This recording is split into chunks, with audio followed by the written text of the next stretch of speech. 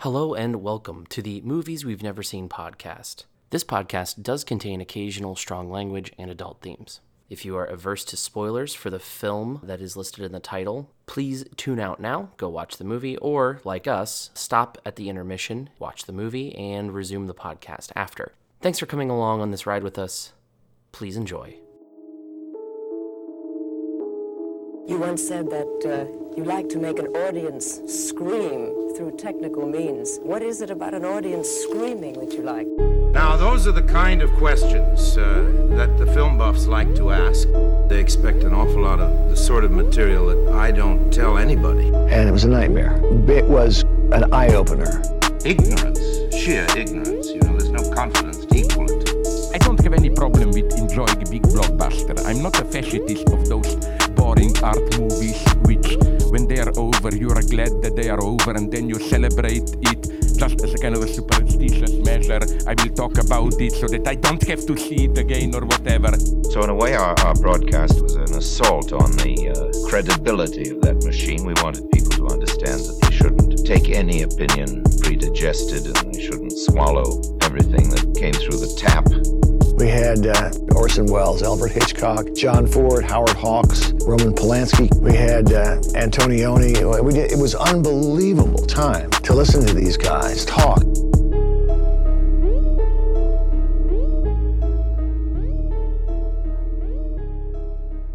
Hello and welcome to another Movies We've Never Seen podcast. This is your host, Mike, and I am here with my good friend, Alex. And we're here to talk about a certain movie. Let me go ahead and give you the synopsis of this one. Now, we're going to be talking about two movies here, technically, because there are a couple that we haven't seen, but this is the main one. So let me read the description that I have here. The desperate struggle of a group of thieving dwarves and some kid, maybe, that come up against a cosmically powerful being and a myriad of other foes as they try to learn why men have nipples. I realize that this movie is basically just Time Bandits. It's just a bunch of thieving dwarves, and they're coming up against basically God. I mean, that's what really the dragon is. We're talking about the Hobbit movies, specifically the Battle of Five Armies and the Desolation of Smaug. Like, yeah, it's literally just, Time Bandits. Yeah. But with less time travel, but that's questionable. Even. Yeah. They really fudge the line with the the distances and how long it takes to get places. They really kind of did. Now, I will say, so we are kind of doing a twofer here on this one, because so I haven't seen The Desolation of Smaug or Battle of Five Armies, but I did see the original Hobbit. My good friend Alex here has seen Desolation of Smaug, but neither of us have seen Battle of Five Armies, so we figured this would be a good way of sort of getting us all caught up on this franchise. So as part of that, let's start off with a little bit of trivia here, Alex, if you are all ready. I am ready. Before we do that, I almost forgot the customary. What are your three favorite movies? Three favorite movies. I'm going to do three favorite sci-fi movies. Oh, change it up a little. Nice.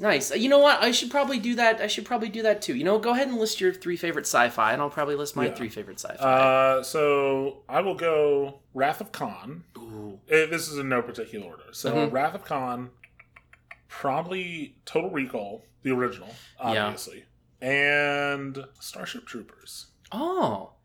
Yeah. I'm going to give Verhoeven two credits in this one. You know what? If anyone deserves two credits, it's Verhoeven. You know what? Man, this is kind of... I put you on the spot. Now you're putting me on the spot. Three favorite sci-fi films? Oh, man. I have to say probably... And I'm going to put them as one movie. But Blade Runner and Blade Runner 2049. Nice. Yes. Ooh, I'm lumping those two together because I think that really that's a case of a sequel being made that was just so perfect for the original movie, even though they were decades apart. Yeah. So they really fit together. They did. Perfectly. So Blade Runner and Blade Runner 2049. Damn, I don't know. This is kind of getting into I don't want to get into sci-fi fantasy because that's a little different. I was going to say something else, but I guess Star Trek could be that.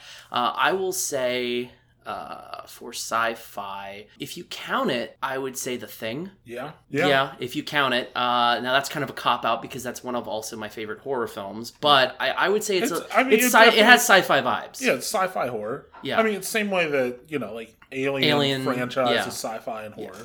And then fantastic horror movie, by the way. Yes. And then I would say probably the last one on the list, Terminator 2, Judgment Day. Yes. The best Terminator. It is the best Terminator. And in fact, I will go so far as to say that they could just have never made Terminator 1 or any of the others, and Terminator 2 would be perfectly fine to just exist on its own. Yeah. I imagine it would lead to kind of like History of the World Part 1, where people kept asking, where's Part 2? What's the first Terminator? There is no first Terminator. There was one, but it got deleted from the timeline. Now, anyway, trivia on Hobbit, Battle of Five Armies. There is going to be a little bit of Desolation of Smaug trivia in here, but first question. This is a fun one. I'm just endlessly amused by this one, and I don't know why. So, what is the name of the horse that played Thranduil's elk?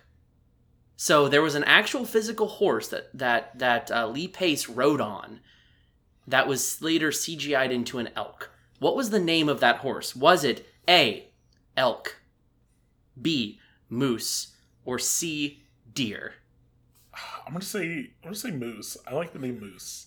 It was B. It was Moose. Nice. It was Thranduil's. It's a horse named Moose playing an elk. It's like Robert Downey Jr.'s character in Tropic Thunder. A dude playing another dude. That was exactly what I thought of when I saw that. I'm like, it just tickled my funny bone that this was like, it's just a horse named Moose playing an elk. I love it. So, who was originally considered for the role of Bilbo Baggins? As we know, Martin Freeman, who, frankly, I think was probably the greatest choice that anyone could have made. And that's the first thing I'll say about this movie. The casting was very good. But who was originally slated for the role of Bilbo, or originally considered heavily? Was it A, Daniel Radcliffe, B, Robert Pattinson, or C, Ryan Gosling? I'm going to say Robert Pattinson, just because he seems to be getting cast into a lot of films that you wouldn't imagine. Okay, so Robert Pattinson, B, is your answer. However, it was actually A, Daniel Radcliffe. Fun fact, there actually was the second person that they considered after Daniel Radcliffe. They kind of put him down. The second person that they strongly considered was none other than Mr. Spider-Man himself, Tobey Maguire. Oh, I want to see that film. That would have been... I can't see him as Bilbo, but I do want to see it. Yeah. I'm in the same boat as you. I want to see him as, like, scary Bilbo, but with, like, the emo, like, comb-over. This is actually just the fourth Spider-Man, and he didn't resolve anything from the third one. Yeah, it's, the Hobbit movies are just the fourth Spider-Man movie, and they're all directed by Sam Raimi. You know, that would be the other sort of like, yes, here's the indie horror film director that somehow grifted people into making big budget films in Hollywood trope, along with Peter Jackson. Yeah. Because say what you will about Peter Jackson's more recent like catalog of things, which I haven't seen. What was that one about it's basically Howl's Moving Castle. The Cities on Wheels. Yeah, starring Hugo Weaving and other people. Like, that one looked You mean Elrond? Elrond, yes. Mr. Anderson. No, but that one looked baller, and I haven't seen it, and I do want to see it. Something Engines. I don't remember. Immortal Engines? Immortal Engines? Maybe? Yeah. Infernal something? No. It was something Engines. Like the word, like the letter I. iRobot. Immortal Engines. Yes. iRobot. Directed by Sam Raimi. With Will Smith still. Sad Will Smith now. Sad Will Smith now. But man, his life got turned upside down, didn't it?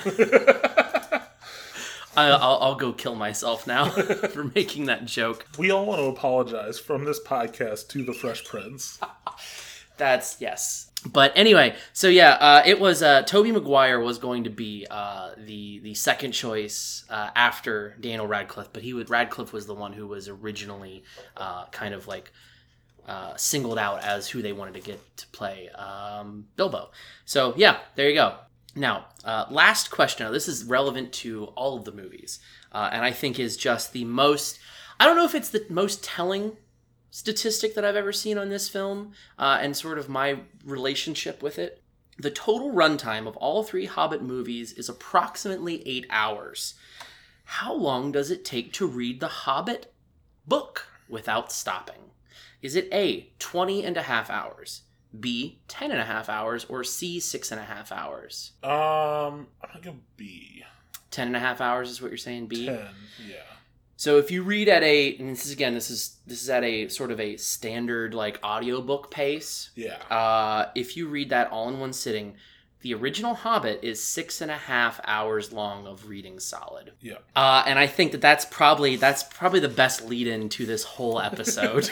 Is that the most telling piece of trivia? Is that it takes 8 hours to watch a movie based on a book that is only 6.5 hours long. Now, well, it's kind of like Christmas Carol, because Christmas Carol is like you can read it in like 15 minutes. Or because it's really short. It's like a novella, is what it is. Like it's not. Yeah, it's not a full story. I mean, I don't even know if you could call it a novella because it was originally just published in a it was originally published, I think, in just a newspaper. Yeah. Originally, but yeah, I get what you're saying on that one, and. So I've read, and I'm sure you have too. There was a point in my life where I read every Lord of the Rings book. I did the Christopher Lee thing and read all of the Lord of the Rings books once a year. And I probably did that for, I want to say, all throughout high school at least, and probably before that. So I would say there's, when I went to college, it got a little dicey, so I didn't continue that into college. So I'd probably say there was a good 6 years where I've read every single Lord of the Rings book, including The Hobbit, all the way through. And this is the Silmarillion as well. So I'll be honest, I still have not been able to sit down and read through the Silmarillion. It's hard. It's a hard read because it does not play like the others. It's more of a, not quite a dry history. It's a very interesting history book. Yeah. Is what it is. It does not follow the novelization of the others. But there's just such cool shit in it, though. Yeah, I know. The lore is like supremely fascinating. Yeah, no, it's amazing. But yeah, no, the lore aspect of the Silmarillion though is just great. But yeah, I can see why you didn't read it. But so coming as somebody who read these books a lot, and also avidly reading the appendices. And everything that Tolkien ever basically published about them. I think that I like the idea that Peter Jackson was willing to sort of go and do all of these extra things within the movie and add them into it and make it sort of feel more like it was in line with The Lord of the Rings. Because again, The Hobbit is a children's book. Yeah. It really is. Yes. And The Lord of the Rings is clearly not a children's book. No. I mean, I guess a mature kid can read them. An older kid. Kid. Like, you have to be, like, I would say, like, yeah, anywhere after 10, maybe. Yeah. Like, maybe even not even 10, like 13. Yeah, I'd give it to a 10-year-old. Yeah, I would give it to a 10-year-old. How about a 10-year-old? I mean, I'd probably read it to my 5-year-old. Yeah. She would be okay with it. She's seen all the Lord of the Rings extended editions, which are honestly, like, kind of fucking gory. Yeah, I mean, like, honestly, like, I remember, like, being scared by the Balrog. Oh, yeah, when I saw a Fellowship. I think she was probably more scared of stuff from Return of the King more than the Balrog. Yeah. I think she's not scared by gore, she's scared by themes. Okay. And the Return of the King was much more higher stake themes. Because Okay. she was fine with the Two Towers, and that's a dark movie, man. It is. There's a lot of death in that one. There really is. But I think it was like, she gets scared by themes. But so anyway, this is sort of the elephant in the room for me, is that I feel like I endorse Peter Jackson's liberty taking, as it were, with the story. I liked it, at least in the first Hobbit. There were some weird, like, it was kind of weird where it's like, oh yes, you've got this weird orc over here that's like doing stuff? Like, what is he? He's not in the book, but I think that it played well, at least in the first film. Now, the other ones, I'm a little shaky on the chronology because basically I saw the first one, I'm like, I like it. So like my sister-in-law, she absolutely, she just railed against it. Like, we even had, a heated conversation at, a family gathering about The Hobbit, and I was like, no, it's actually quite good, and most of the things that he's putting in this movie are actually drawn directly from the appendices. Pushes up nerd glasses. Let me point to you in the books where these came from. Actually. Yeah, I was literally going to actually her at a family gathering over The Hobbit. You've seen Desolation of Smaug. That's kind of where I feel like most people, generally speaking, that aren't, kind of diehard against this, like the first Hobbit movie. Yeah. Where I feel like it kind of started going downhill with Desolation of Smaug, as far as colloquially speaking. Yeah. Where does in the story, where does Desolation of Smaug actually, end? It ends as Smaug leaves, to go torch that town on the lake whose name escapes me. I used to have literally every piece of Lord of the Rings trivia in my brain, but I have since replaced it with other things. Yeah, I've replaced all of it. Not all of it. I've replaced... it's taken second fiddle to, Dresden knowledge. That's actually probably true. That's probably what's been replacing. An encyclopedic knowledge of Dresden Files lore. Yeah. It's such a big... hot button thing right now, more so with comics than it is with books right now. I think we were starting to go through a book adaptation phase, in the late 90s, early 2000s, when the Lord of the Rings were originally coming out, but then we've since moved to comics. But I struggle to find a better, as far as book adaptations go, the Lord of the Rings were great. And I know that they took liberties with it, but I feel like I trusted Peter Jackson enough to do it. He earned enough goodwill with me from those that I'm like, you know what? He can do whatever the fuck he wants with The Hobbit. Basically, I kind of like the original. Do you know what the original idea was for the Hobbit movie? I don't think I do. So, Peter Jackson originally pitched this as he was going to produce it but not direct it. He originally had Guillermo del Toro slated as the director. I do remember this. And they were only going to do one Hobbit movie with one bridge movie called There and Back Again. Mm-hmm. So basically, he was going to have an entire Hobbit film, one setting. Guillermo del Toro was going to do it. It was going to be a complete story. And then Guillermo del Toro was going to do a second story, which was based on sort of the bridge material and create sort of that, that sort of subplot where you have Gandalf and the sort of the necromancer in Mirkwood sort of deal. Yeah. That whole thing kind of spinning off into its own movie, which, to be honest, I was all about, because there's a lot of that source material. There's a lot of that source material does exist. Yeah. And it's very fleshed out, even though it doesn't have its own book. Again, if you look in the appendices and references here, and you can it's the Charlie Day connecting strings on the wall, and you're just but you can do it and it makes sense from the books. So there's enough material there. I don't know, from what I've heard of, especially Battle of Five Armies, I've heard is basically just you know what, hey, let's just take the ending, the last couple battles of the Return of the King, punctuate it with a few moments of dialogue, and then it's literally just a battle the entire movie, which, frankly, I could get down with. Yeah.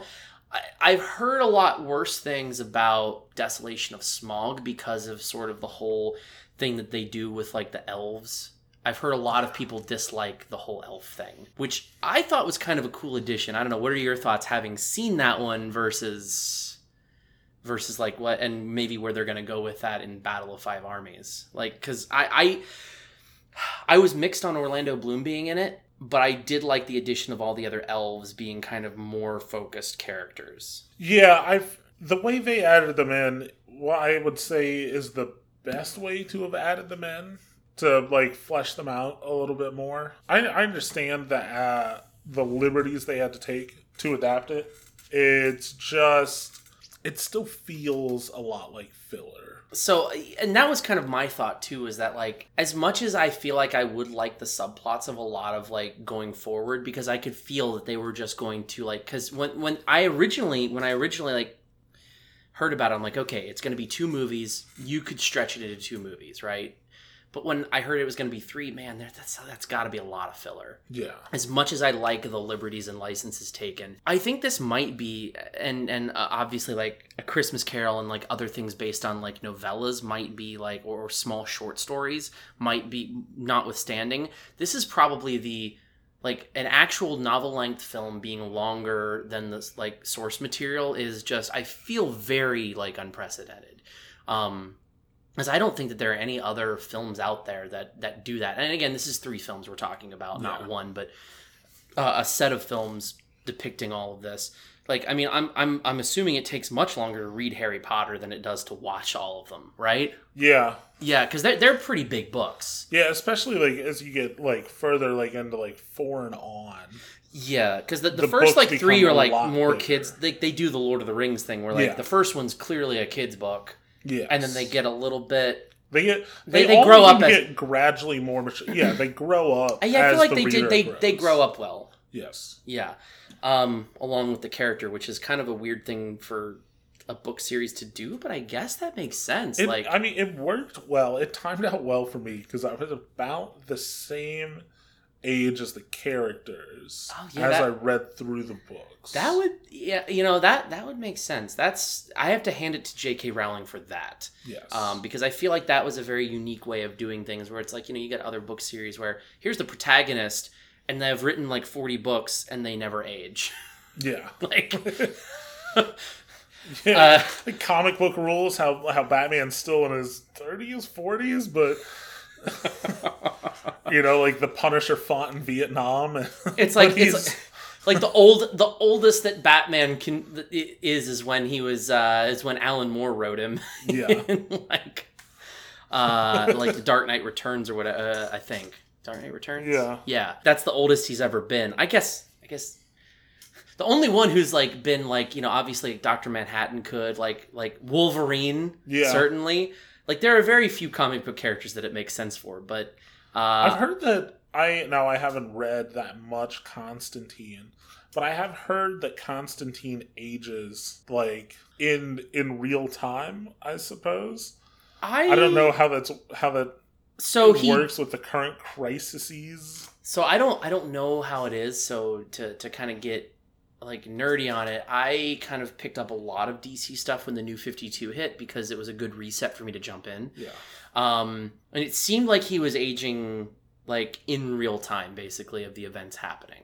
It seemed that was sort of the implication. Now, again, I didn't read enough into it, and they kind of have since done away with the New 52 and done another reset since. So I don't know how that's actually working. Yeah, I don't know. But I was never into that particular comic.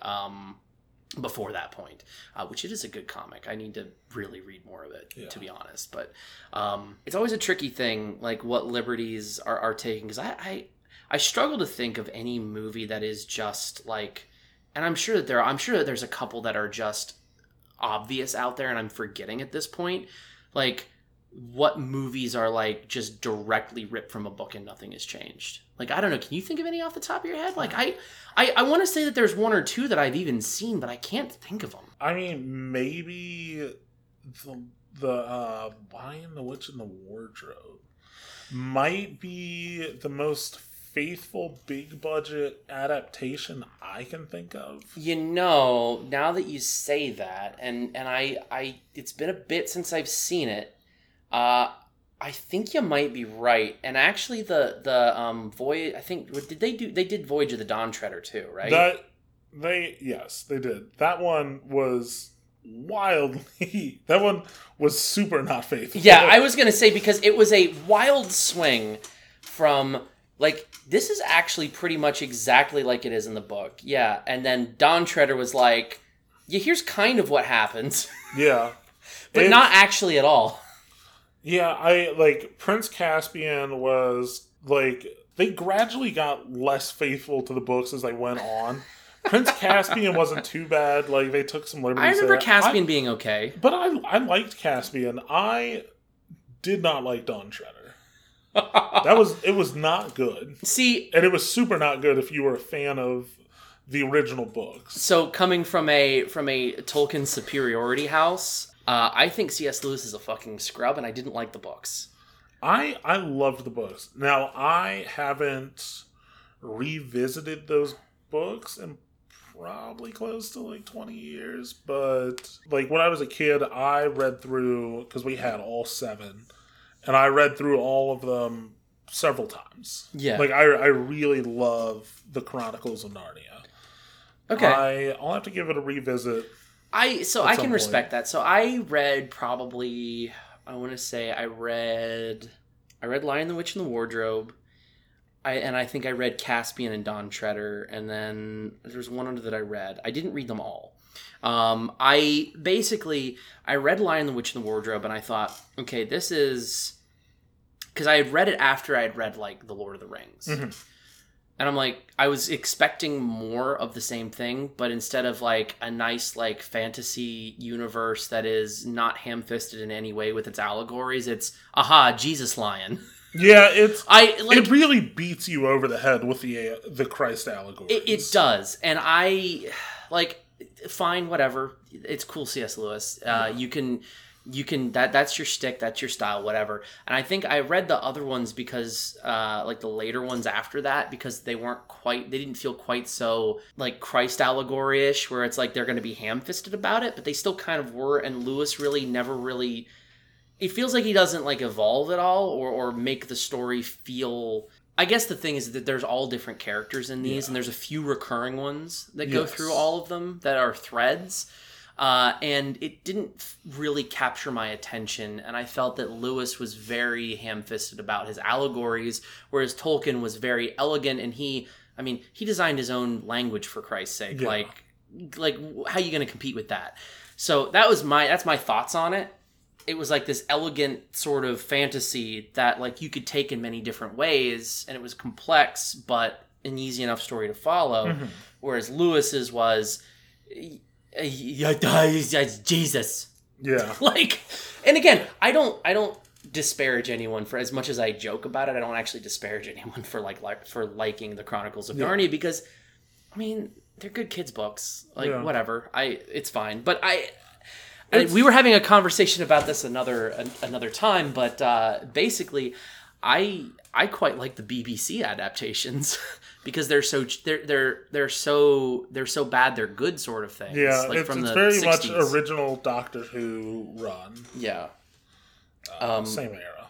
Yeah. So I will say, like, my favorite Chronicles of Narnia books are probably the least allegorical ones. I really loved Horse and His Boy, and Silver Chair is probably my favorite Chronicles of Narnia book. That was the other one that I read, and I couldn't remember the name of it. I didn't read Horse and His Boy, but I did read The Silver Chair. And I did actually... That one, I think, probably might have been my favorite one. Yeah, and talking about Doctor Who...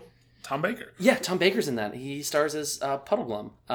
And that's what more could you want, honestly? I mean, truly, just watch the BBC adaptations. It really, I really need to pull those out, and we should do episodes on those, to be honest. I'm 100% down. God, we're like, we just went from like Lord of the Rings to just like shit talking C.S. Lewis. That's exactly how I envisioned this podcast to go. Yeah, I mean, it kind of makes sense. I mean, they were friends IRL.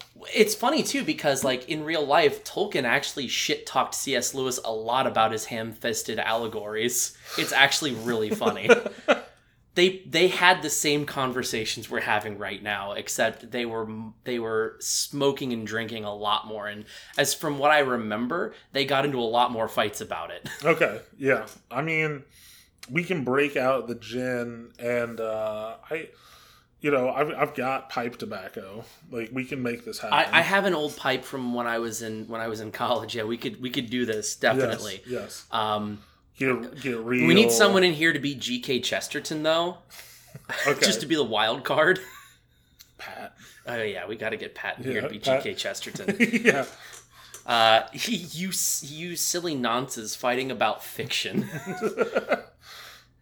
Because he did. I mean, he did fiction, but he did more like historical fiction and philosophy. Yeah. So like, whatever. Weirdos. What a weirdo. So, Battle of Five Armies. Like, I don't know where I come down on this one. I want to like it a lot. Is the thing. I want to like Desolation of Smaug a lot because, again, I'm a Lord of the Rings fanboy. I'm a Lord of the Rings stan. Like I gotta do what I do with it, and I love Peter Jackson as a director in general because I feel like his vision. Like I don't think that anyone else could have done Lord of the Rings the way that he did it. I think that was probably, if there was any sort of ordained by God coincidence, it was that Peter Jackson directed the Lord of the Rings. Yeah, it truly his. I can't imagine a better adaptation. No, actually, no, I take that back. The animated Lord of the Rings are the definitive adaptations. Oh, it was Bakshi and Rankin Bass. Yes. I want to say Rankin Bass did.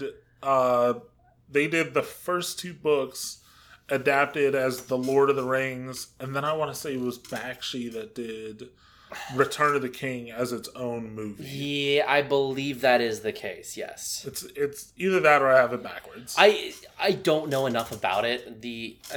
Every time someone mentions it, all I can think about is you just doing Sam's "Ooh hooray" line, like, "Oh my, oh hooray."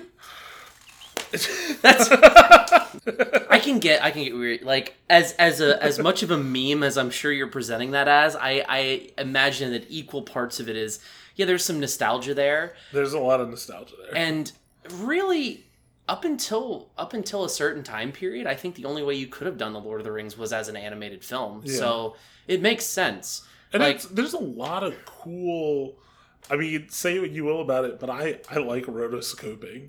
And there's a lot of cool rotoscope work in those movies. Yeah, I have to give him that. And it's been a minute since I've seen him. That whole like Bakshi style is, and that animating style is kind of, it's a little bit outside of my wheelhouse. So I'm not quite as into that as a lot of people are. But like, I definitely like can respect it and the things that they've done with it. And I could, honestly, as an opinion, if you were to just hold fast to that and like if that was going to be the hill that you die on, I would 100% respect you in that opinion. Yeah.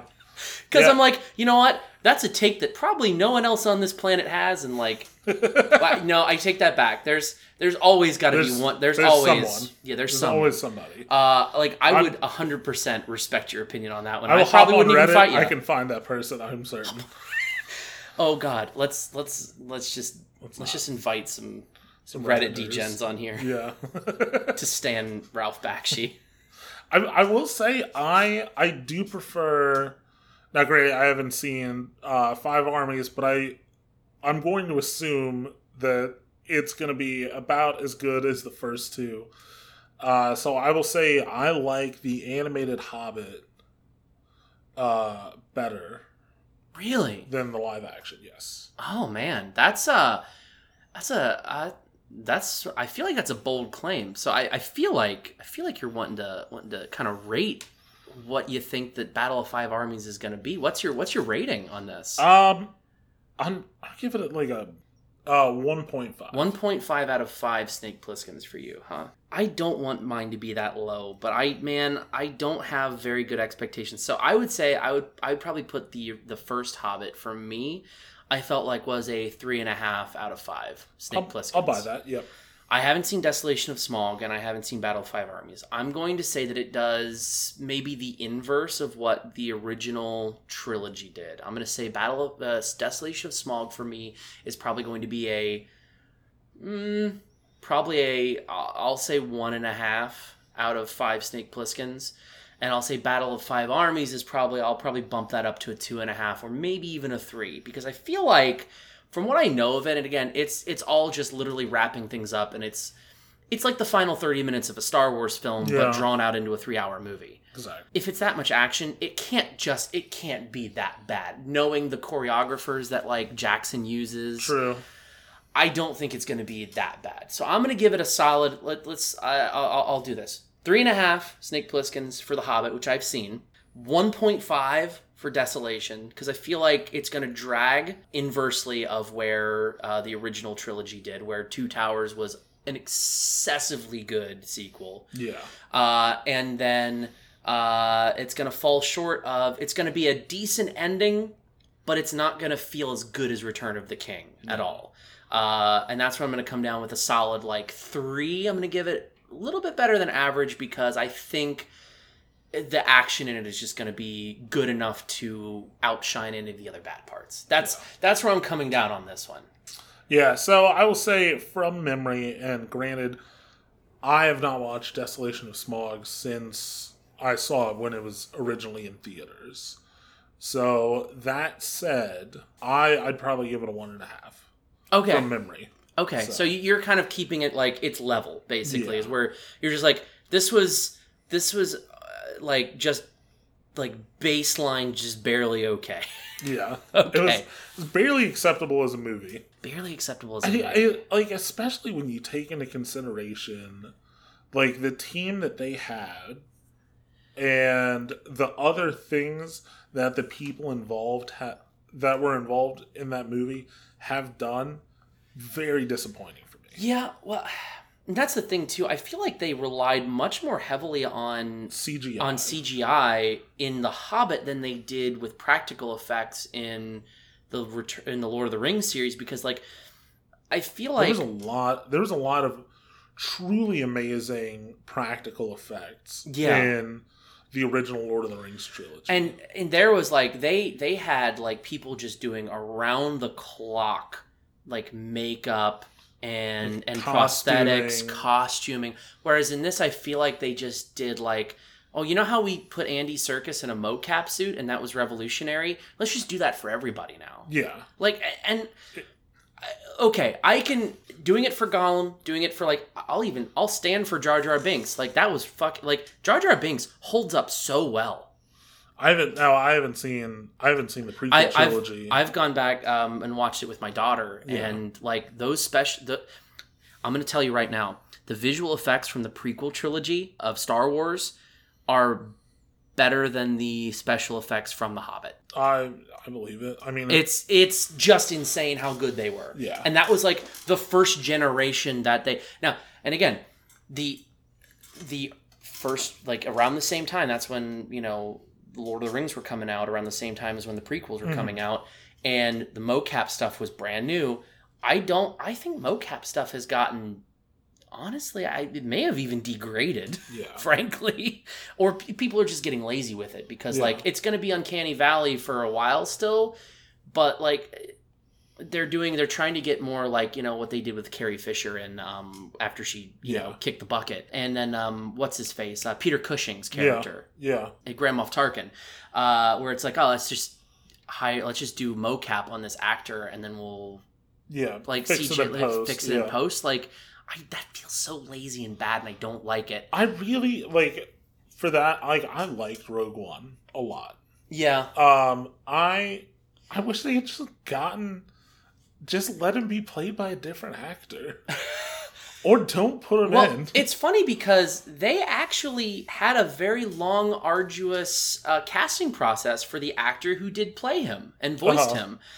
But then they CGI'd over his face. And actually, if you look at him on set when he is acting, he looks a lot like Peter Cushing, at least a young Peter. He looks, I mean, there are definite differences, but he looks like he could have been young Peter Cushing. And honestly, I don't see why that's why you would, I get that you want things to be consistent, right? Yeah.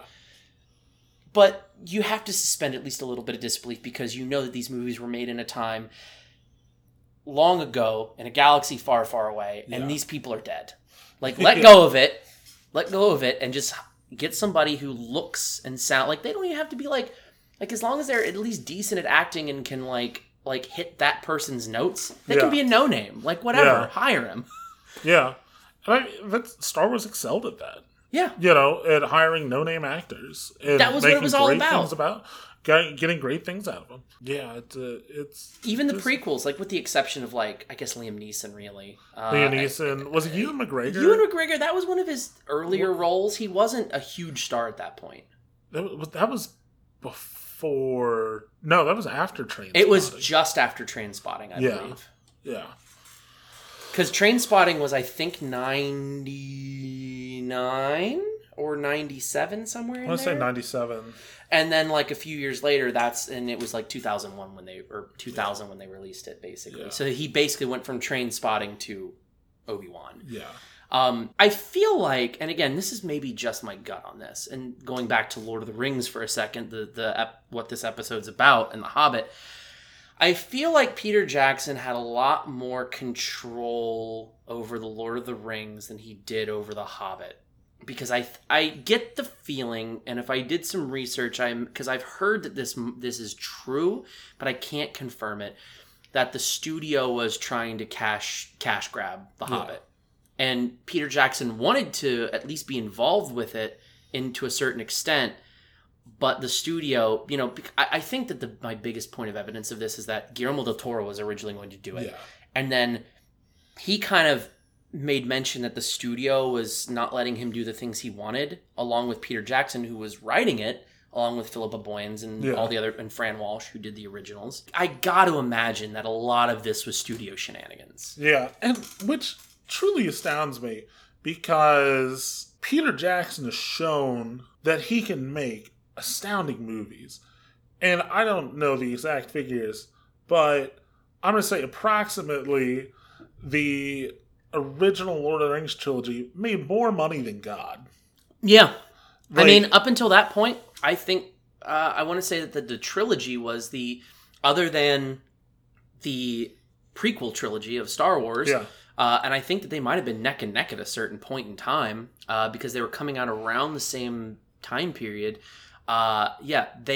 Between the two, like, obviously now we have, like, Avengers and all that stuff, and like all of like the Marvel, like Disney juggernaut. Yeah. But like, up until that point, they were unprecedented for the amount of money they made. And this from a man who, let's not forget that the Warner Brothers, I believe, who was the original distributor, Time Warner, decided that the man who made a movie about zombies, with there being a scene where he kills zombies with a lawnmower, was the one to direct this beloved franchise. Yes. Let's not forget that. They took a chance on him for some inexplicable reason. Yeah.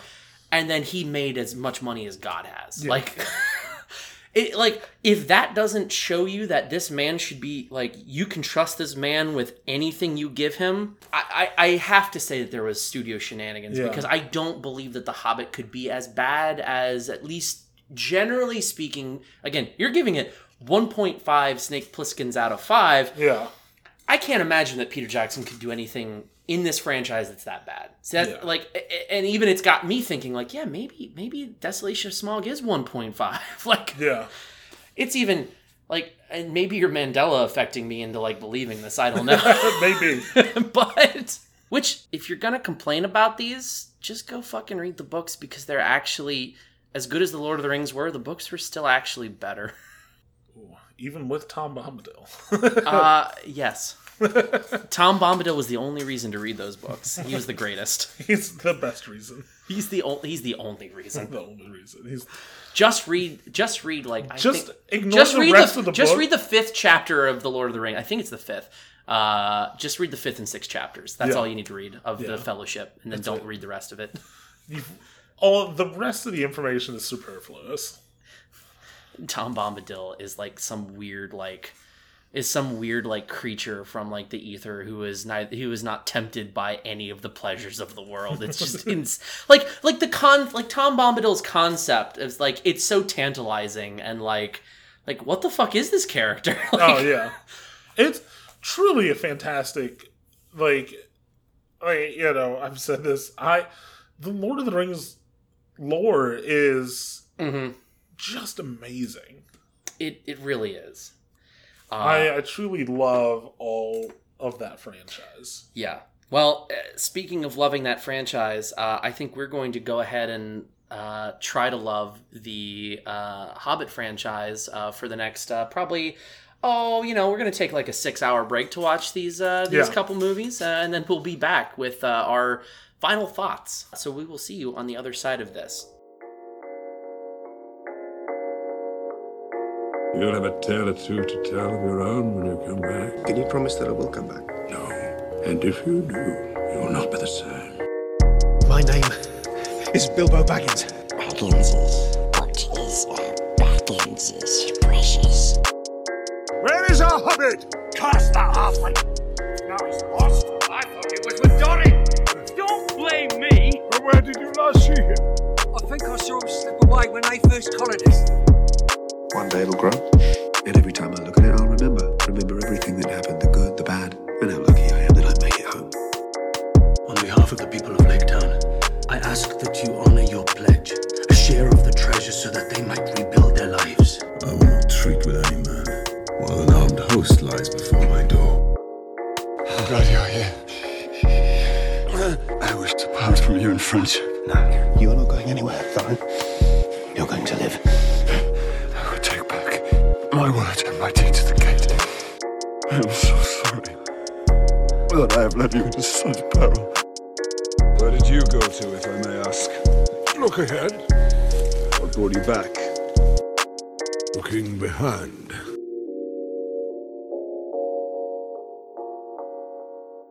Hello and welcome back. I am joined by my good friend Alex, and we, it's like the next day, I guess. You were giving this, well, and I guess technically the two movies, but it's the second and the third Hobbit movie.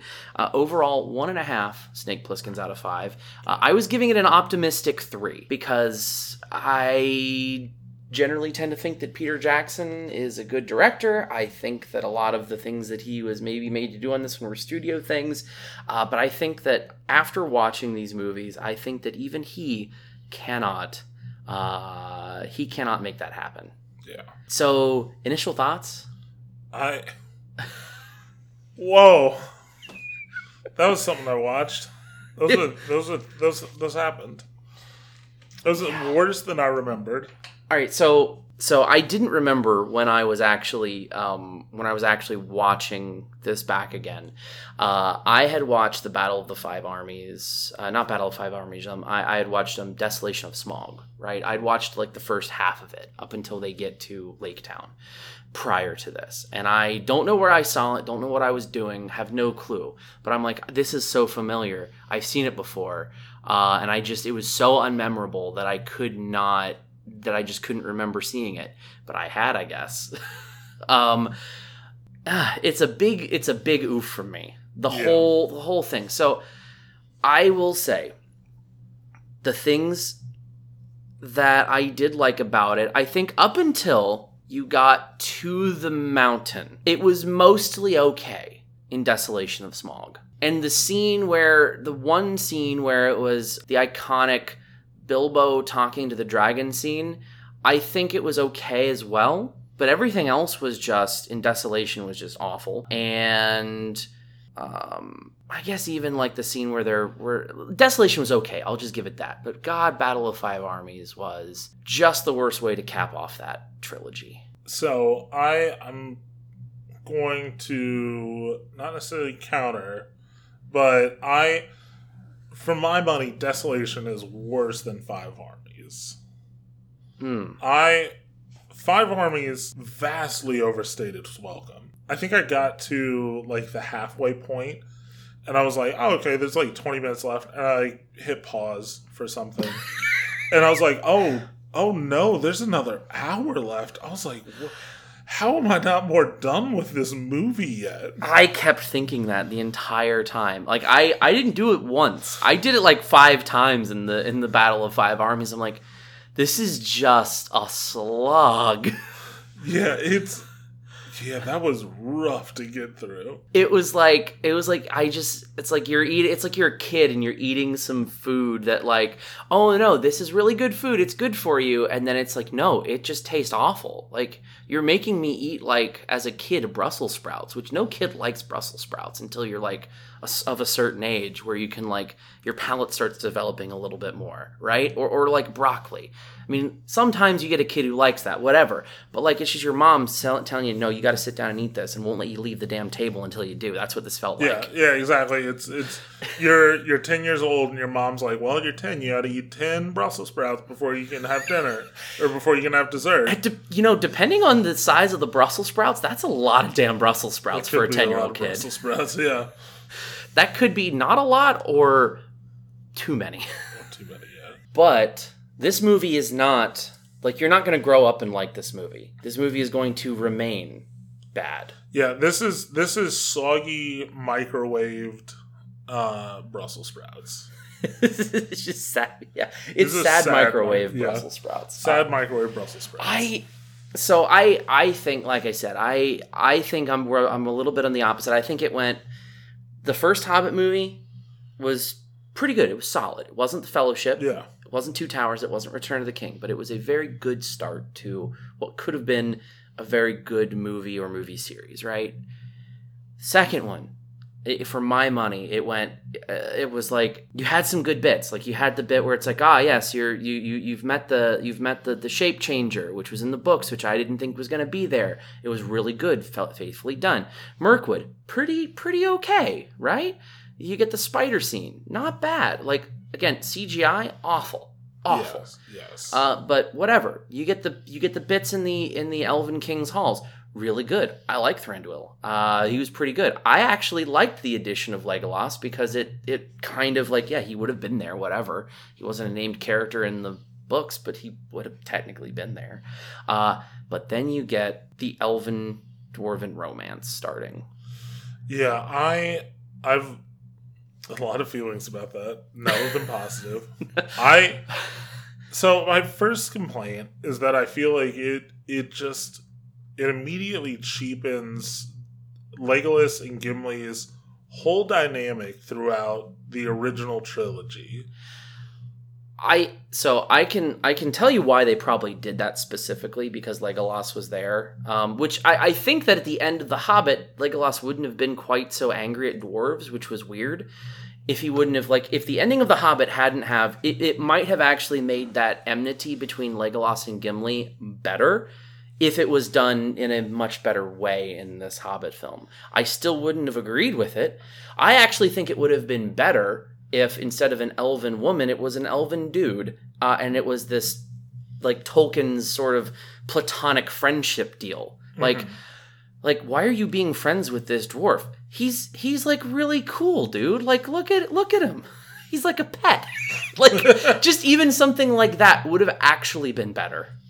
If the other elf was a dude and thought of what was it, Feely or Keely, whichever the hell one it was, as we had this weird bond, over whatever. Cool, we're both orphans. Haha. Yeah. Awesome. I love it. Great. We're kicking it off and we're friends and I've got to do stuff for them. And at the end, Legolas is just pissed off as all get out because this is his friend.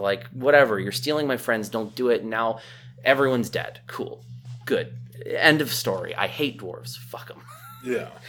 And then it would have made that whole relationship with Gimli and Legolas all that much more poignant. Yeah, at the end. There's a lot of things in Battle of Five Armies that really just make make Fellowship make a lot less sense. If you accept the Hobbit trilogy as canon, which I guess technically we have to. Yes. How did Gandalf just not immediately be like, oh, that's the One Ring? That whole beginning sequence when Gandalf sees Bilbo with the ring and then goes and spends in the books years researching it, and then he comes back and he's like, oh, that's the One Ring. He should have just known right then and there, oh, we just my friends and I just had this fight with Sauron, and then Bilbo just showed up with this weird ring, and we were just talking about the One Ring. Maybe these are connected. Oh.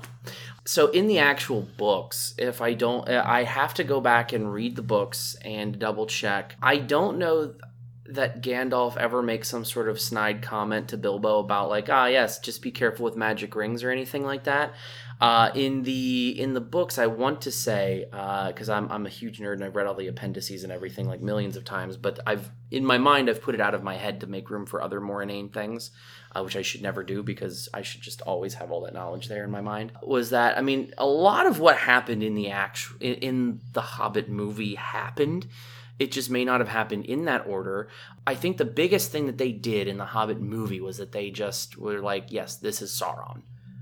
Yes. That was the thing, I think, because it's like, okay, they thought it was maybe just one of the Nazgul. Like, like it's the Witch King of Angmar. Cool. That's what this is. Like, it's not Sauron, it's not him, it's just one of his minions. All right, cool, we'll deal with him like we dealt with his bitch ass up in Angmar, like whatever, like all those hundreds of years ago, or thousands or whatever it was. Like, that's fine, cool. But like, for them to just say, yes, this is Sauron, and then Gandalf to actually be like, just watch out for magic rings. Especially like his comment in the movie where it's like, hey, there's a lot of magic rings in this world, just to watch out for them. You would think that the prevalence of magic rings would be much greater. Yeah. Throughout, like, if that was the throwaway line that they did to describe that, like, you'd think that, like, maybe one or two of the dwarves would have, like, magic rings, too. Like, I've got, like, I have a ring that protects me from fire. Haha, I can stand in lava. Haha, let's do this scene. Like, Going back to Desolation of Smaug, you get that scene with the molten gold. That one was awful. Oh, my. What did they think was going to happen? What did they think? It seems... It reminds me of... like the video you get with like a Universal theme park ride. Ditto with the barrel sequence. I thought the barrel sequence was kind of fun and very well storyboarded.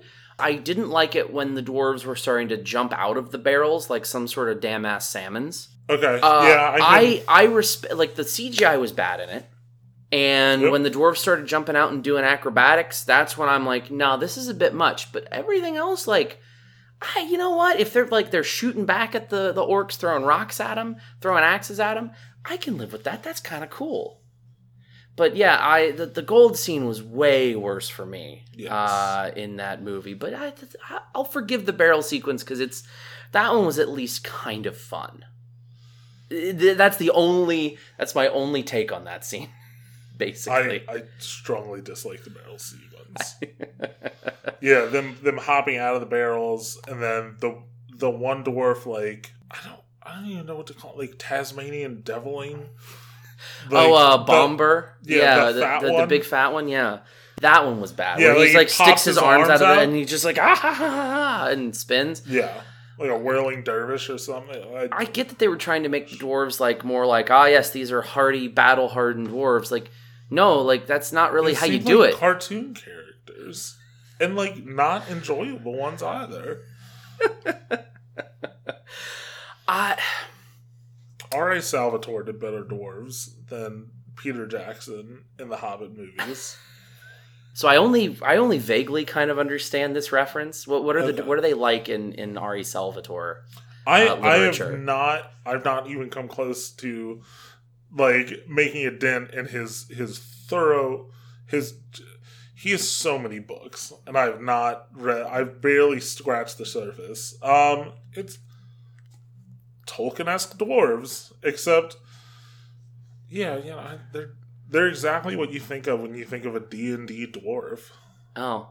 Yeah. Well, I mean, that makes sense because R.A. Salvatore did the, what's the drow character?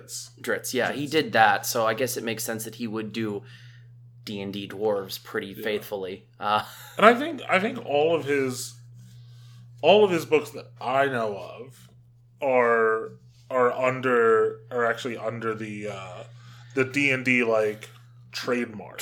Yeah, you know what? I think they're all like in actually right on realms. Because all of my experience with Salvatore's work is his like Dritz series. I will say though, the biggest thing that because I kind of wanted to read some of them for a while and I haven't.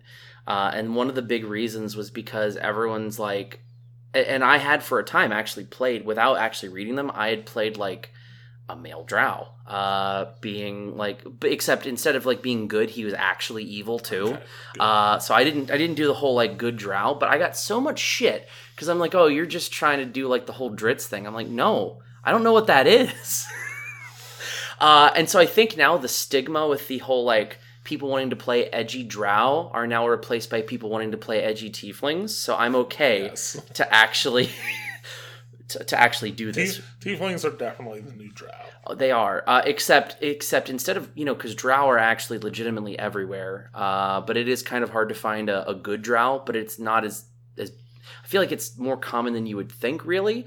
Tieflings are in canon supposed to be exceptionally rare, and every table has like 4. Yes. From what I understand. Yes. So I know several people that play D&D, and I also know several of those people play tieflings. Yes. They are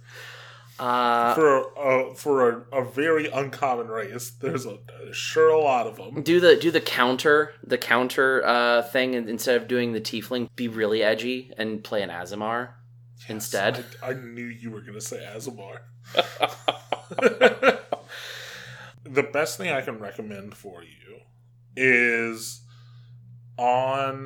there's an audiobook that is just a collection of Dritz stories, and like stories of him and his companions, and they are read all by different people. And you've got like Tom Felton, aka Draco Malfoy.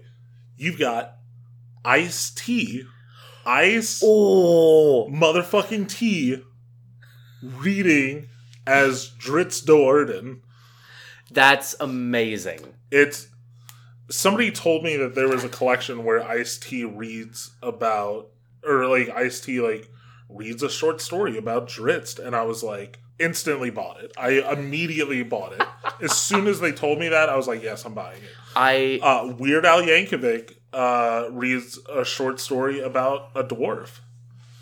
That makes very much sense. It's phenomenal. It's the best money I've ever spent on an audiobook. I'm going to, the next Audible credit I get, that might be the one. Back to the movie that we're talking about, I guess. Yeah, we'll stop talking about better fiction. Yes, I think that's the reason why we're digressing so much, is because, man, we don't want to talk about how bad these movies are. About them. I will say that my favorite part of the entire, not even just like the 2 movies we're talking about, the trilogy, the actual the first part, which was by all accounts pretty good, Lake Town and Bard, and then the King of Lake Town, who was Stephen Fry. Yes. That whole city built on stilts, weird sort of almost Victorian Gothic feel, I was there for it. I liked it. The whole Bard's kind of this he's a smuggler and a fisherman, mysterious, connected to this weird lineage. That's the movie I want to watch, is just a movie about him. Fuck all this other nonsense. Yes. I want to see him interacting in previous times with the King of Lake Town. That slippery Bard, he's got out of my grasp again. There's a bunch of stuff going on here and subverting my, it's sort of almost like a Robin Hood story, right? King John and Robin Hood, but instead of that, it's Stephen Fry as the King of Lake Town and what is it? Not Lee Pace. Is it Lee Pace? No, Lee Pace is Thranduil, but whoever plays Bard, I friggin' love him. That's the shining crown jewel of this entire movie for me, and it's very rare that it's just those sequences, and I'm very sad. Yeah, I mean, I will always take more Stephen Fry. Yes. Yeah, there's a whole lot of ideas in these movies that would have been much better movies on their own. Yeah, I would have loved to have seen a movie about the dwarves in exile. Yes. I will say, one of the cooler moments, because you rarely see a movie with dwarves in a pitched battle, right? Or even fiction, for that matter. Yeah. But the moment where Dane, Ironfoot, just comes over the hill, Two Tower style, and they're just all on fucking rams. Yes. Which is, I guess D&D canon, yeah, that's kind of what they ride. Yeah. And they have these big mechanical things that, like, destroy all the arrows. That was cool.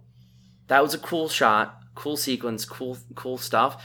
The big problem that I had was all the other, like, ancillary sort of things that they were dealing with. And this is why I like Desolation better than Five Armies, right?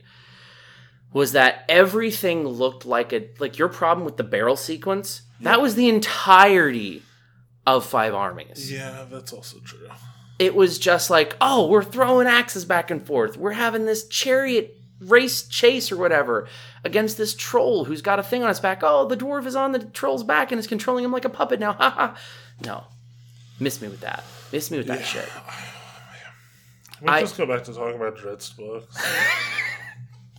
You know what? Maybe we'll just once I read one of them, we'll just do a special book episode. Yeah, instead. Hell yes. But I felt like the whole point of it, though, like especially in Five Armies, like Desolation of Smaug, Bilbo was like the main focus of it, right? He was there. It was centered on him. And then you're like, throughout most of Five Armies, it's like, where in the hell is Bilbo and what in the hell is he doing? Yeah. He's just kind of like here. Which he like shows up sometimes to like... In the book, he was admittedly knocked out in the battle and then came to at the end of it, which that makes sense. But like even at the beginning parts, like it's just, they never really built Thorin up as like this hero sort of figure at all. Even in the first couple movies, he was always kind of a bastard. Like, he felt that way to me. He was always kind of like this just grumpy dwarf who wasn't old enough to be as grumpy as he was. And then at the end, you're supposed to be like, oh no. Like, oh, and then he's just being a dick. Like, oh man, yeah, he's got this dragon sickness, whatever. He's angry. And then Bilbo leaves, and then he comes back, and then, he's dying, and they become friends. Yeah. It doesn't make any sense. They never built... Like in the books, they never built his character up to be like this noble sort of dwarf of his word. He was kind of like a good fighter at some points. It was like, he's like this reliable, stout dwarf. And that was about it. Yeah. There's like, they're talking about like, oh, the Thorin I knew would have honored his deal. Like, we never saw any of that. Would he have? Would he? Do we know this? Where was that characterization? He has just as much, like, in the bits where you see Dane interacting in the battle, I feel like you get just as much of a sense of Dane as you did in, like, those 10 minutes that he's on screen versus the, like, 8 hours that Thorin is at least mentioned or on screen. Yeah. It doesn't make sense. I will say, another digression here on it is, especially in Battle of Five Armies, I kind of liked the... because it felt more in keeping with the Legolas from Return of the King, Two Towers sort of era. Like his little bits where he's doing whatever he's doing. That was honestly like, if anyone's going to be doing this acrobatic bullshit, it's the elf. It's the damn ass elf. And that was cool. Where I'm like, okay, I like that. I like when they went up to like the Angmar area and scouted that out. Again, it's that ancillary stuff that was like, this would be really interesting if it was a movie on its own. We keep coming back to we just want to be watching different movies. That's all it is. Because and just the Battle of Five Armies, it was all it was is we're just jumping around like a cartoon, but this is supposed to be live action. I think it's just that they overly CGI'd everything and it wasn't great. And everyone was doing just like, I don't know how much time that those actors were even on screen or if it was just some computer animator in a sweatshop in China. Just constantly being whipped by Peter Jackson himself. The question I kept asking myself is, did Peter Jackson watch his own movies before he made these? Because I feel like there's just a lot of stuff in these that contradicts itself. Yeah, and I think a lot of it, and again, we talked about this on the first half of it, was that how much of it was Peter Jackson versus the studio meddling? I still don't know. I kind of almost want to do the thing where I did you see, what is it? The Walking Cities? Oh, yes. I do know. Mortal Engines. Yeah, Mortal Engines. I kind of want to watch that and see if it was actually okay, Peter Jackson was doing this sort of, I guess, maybe original content. I don't know if it was or not, if it was based on a book. I think it's based. Yeah, I think it is. I think it was based on a book. Series. I want to see what he does with that and see if it was at least any good. I've never read the book, but like if it's good, just be like, okay, because if it is, I feel like, yeah, maybe he is cash. Maybe the studio was cash grabbing. But if it is shitty, like maybe just Peter Jackson was just a fluke, honestly. Maybe he just caught lightning in a bottle. Yeah, which doesn't necessarily seem to track with the like young Peter Jackson, making movies about zombies and just horrible gore movies. That's what I missed. You know what? That's what I missed. Because in The Lord of the Rings and The Return of the King and The Two Towers, you had 100 to 300 Polynesian men dressed up in full prosthetics in full plate armor. Yes. And then they were fighting against people who maybe also, again, they might have had like a little bit of digital touch-up here and there. They were fighting against people in full plate armor with real swords. Yeah. I don't think there was actually any of that in any of the Hobbit films. Yeah, oh my gosh, there's so much CGI. And that's not to say that there wasn't CGI in especially The Return of the King. Yeah.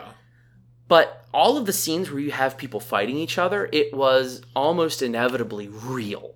Yes. Like, dang old Aragorn. Like, I think there was one point where they were fighting and he lost a tooth. He almost lost his... I think he broke his foot during filming. Yes. And he kept doing it because like he was actually there physically doing the acting. Yes. And the fighting. Yeah.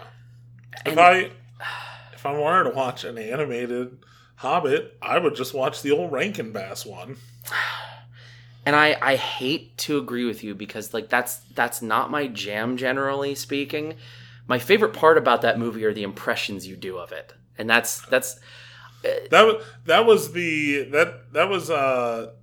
Lord of the Rings. Oh, that was okay, Lord of the Rings. But that again, my ignorance on this whole thing because I've seen them when I was younger, but they weren't like my style, and I might revisit them now because I might like them more as an adult. But I almost kind of want to agree with you, even to the extreme that I don't like those like as much. I think you might be right. The CGI somehow, it was like what, a decade later, somehow worse. Yeah, the CGI looked worse than it did in the original trilogy. It really did. Like, and we mentioned this on the first part of the episode, but like Jar Jar Binks and Gollum, they were like two of the first like fully mocapped characters, main characters in a movie, and they still hold up to this day. Like they're probably like pinnacle of that type of thing. And then I think it's just a laziness really of the film industry. I think that's what it is, because you can look at any sort of thing where they do that CGI with like, if it's like a person or even like a creature, especially a creature, like it just always has the uncanny valley. And I think that while like Jar Jar and Gollum had that, it was significantly less than it is now. Yeah. And it's just gotten worse. Like even Jurassic Park, when they had the full CGI Tyrannosaurus Rex in some scenes, dude, that looked good. Still, yes, they can't make a dwarf look real, which is ostensibly nothing but armor and hair. Yeah, I don't get it. I don't know how. Peter Jackson, you did this before already. I think he just needed he is the king of New Zealand. He could have gotten its entire, like, every inhabitant armored and in prosthetics, and they would have marched for him as he is their king. Yes. They owe him fealty. No one knew. Honestly, I feel like, and this is because, being a good geography student myself, I knew that New Zealand existed before the Lord of the Rings. Mm-hmm. But I feel like, and I'm gonna throw a big number here. I'm gonna say that, like, especially of Americans, maybe not Europeans, because tenuous, whatever. They might be actually a territory, or were a territory for a while. Especially Americans, and in the New World, I feel like 40 to 50% of people did not know that New Zealand was a country before the Lord of the Rings. Yeah. And because of that, I think that realistically, yes, the New Zealanders do owe Peter Jackson fealty because he probably increased their tourism by like 1,000,000%.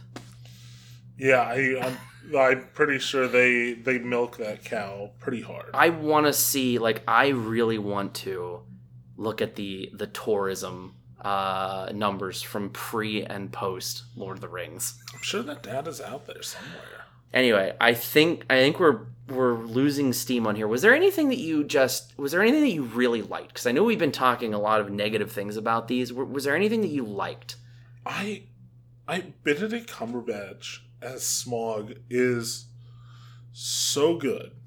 I've seen like some of like the behind the scenes like production footage of him like in character. Man, I wish I enjoyed anything as much as he enjoyed being Smaug. I'm gonna have to kind of disagree with you on this. I thought that it was so hard, and again, my ears though are shot from years of going to loud concerts and not giving a shit. You know. But my God, was it hard to tell what he was saying. And like I basically know that whole sequence almost by heart from the books. Like, boy, was it hard. But yes, I do agree with you that, man, like, he was a great choice for that. He got the tone right, I feel, of a dragon. I just wish he was a little easier to understand. Maybe that was just my ears not working. So maybe it's the fact that maybe my ears are a little more far gone than yours. I always watch everything with like captions turned on.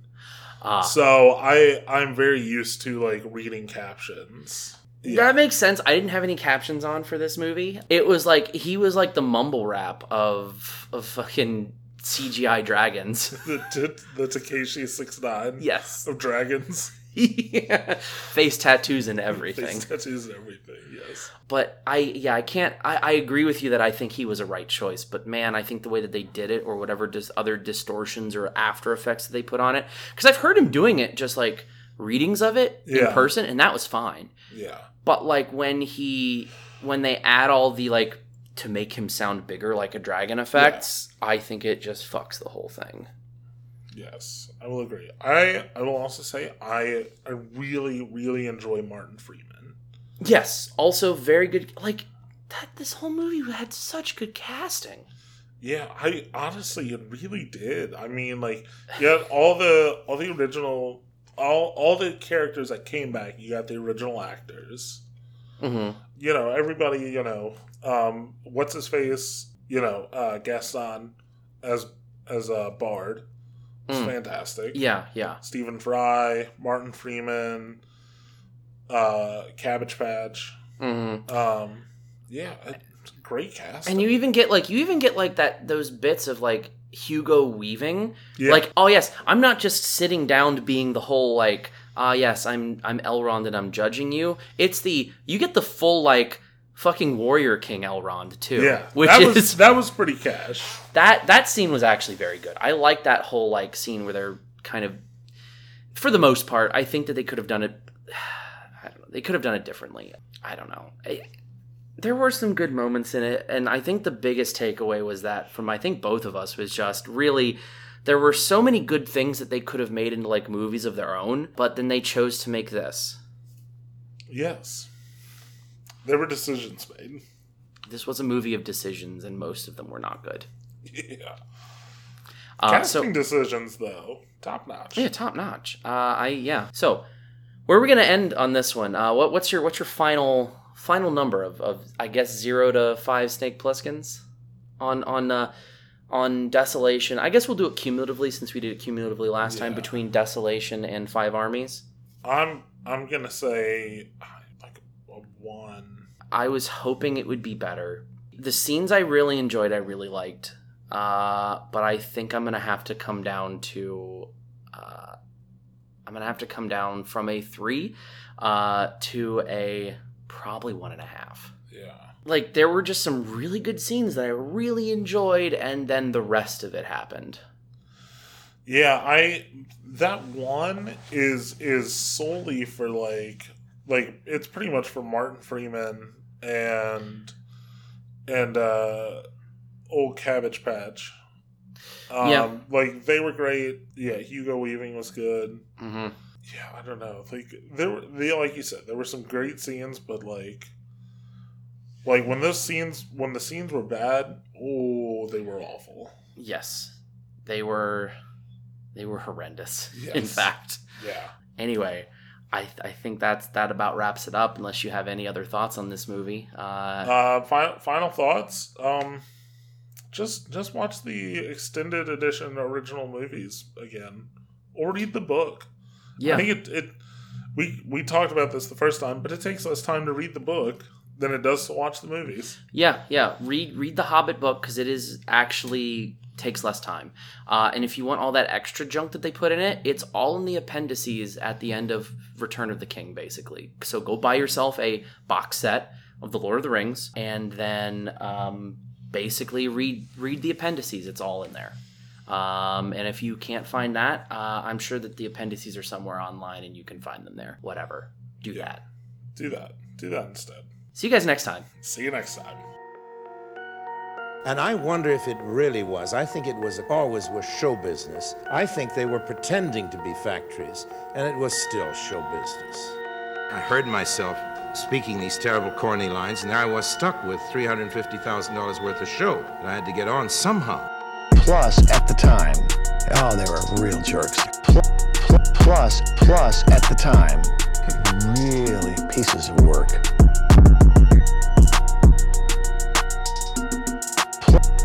Plus, at the time. Did you see Armageddon? I assure you that I would rather have been shot. Plus, at the time. Did you see Armageddon? I assure you that I would rather have been shot. I really did, because he was a monster. But they all were, or almost all of them, those guys. He came on as a monster, He snarled at you, like that. Plus, at the time. He was a monster, like that.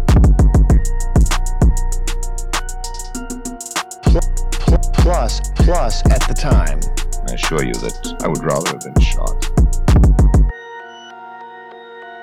Follow us on Twitter at MWNS Podcast, or contact us at MWNSpodcast@protonmail.com. All music used in this episode is produced by Young Carts and used with license.